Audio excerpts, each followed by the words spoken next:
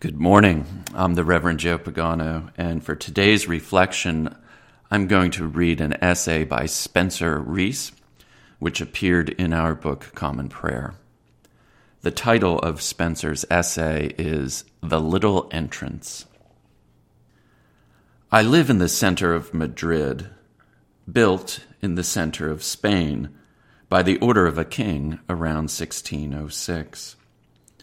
I live on the top floor of the Spanish Episcopal Cathedral, in the center of the center.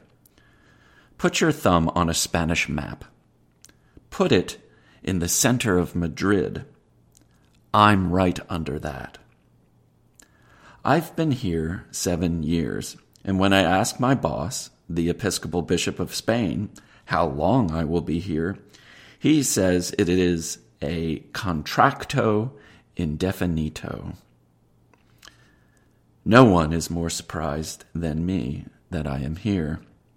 Spaniards perhaps think the strange expression on my face is the result of all my labored R rolling, but is probably also the fact of my wonder. The place and its people suit me, although they are a place and a people that couldn't be more different from me. And perhaps that is why they suit me. I am the national secretary for the Episcopal Bishop.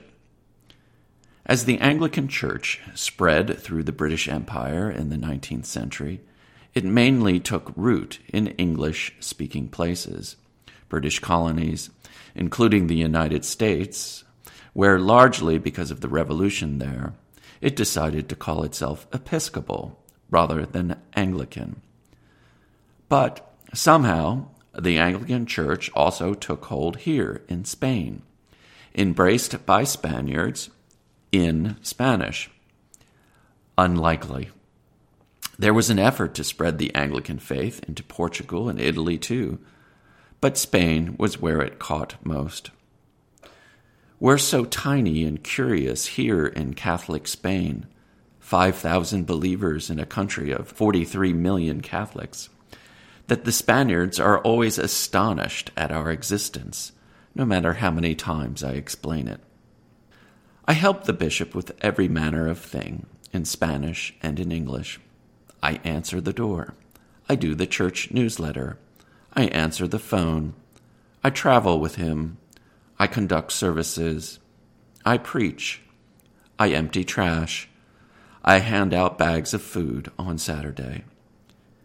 In between all of that, I have time in this office to look at the map of Spain with tiny pins showing where our few priests are.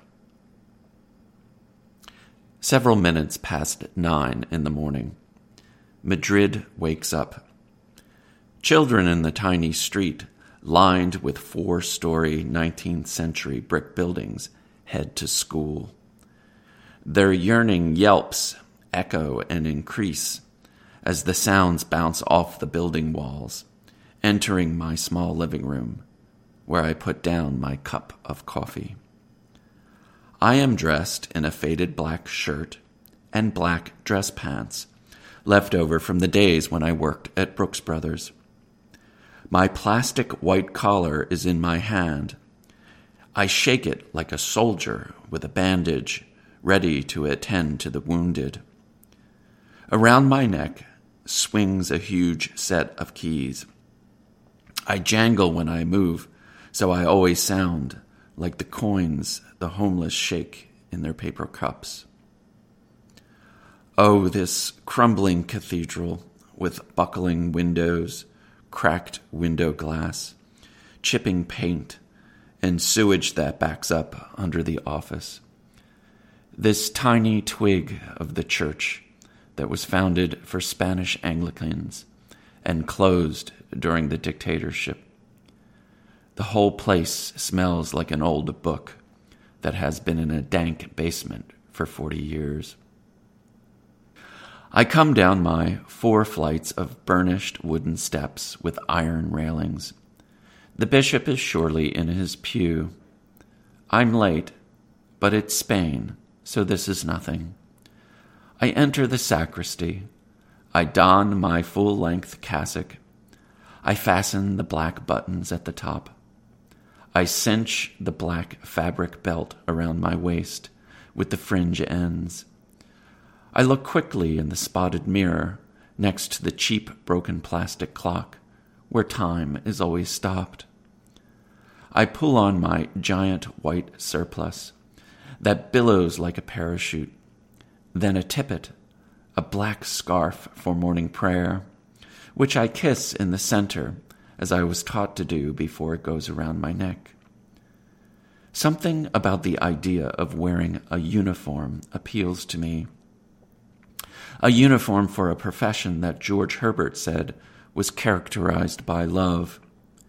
He wrote in The Country Parson that love was the business and the aim for parsons.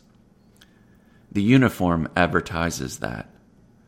What a magical thing to have a uniform that signals love. In my hand I have the tattered program for morning prayer, the white paper browned by the dirty fingers of the poor who have fingered these pages for years, waiting for their bags of food on Saturday evenings. Finally, I snap my white plastic collar in place behind my head. I turn the latch that goes into the cathedral. I begin morning prayer for 2, 3 if the bishop's wife joins us. The bishop stands for my entrance.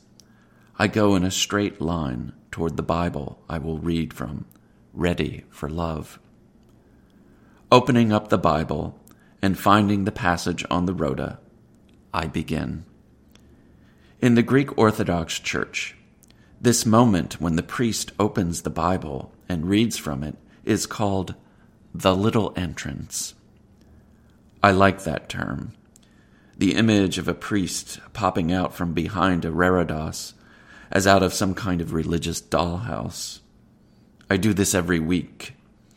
I smooth the tissue-thin Bible pages, clear my throat, and read.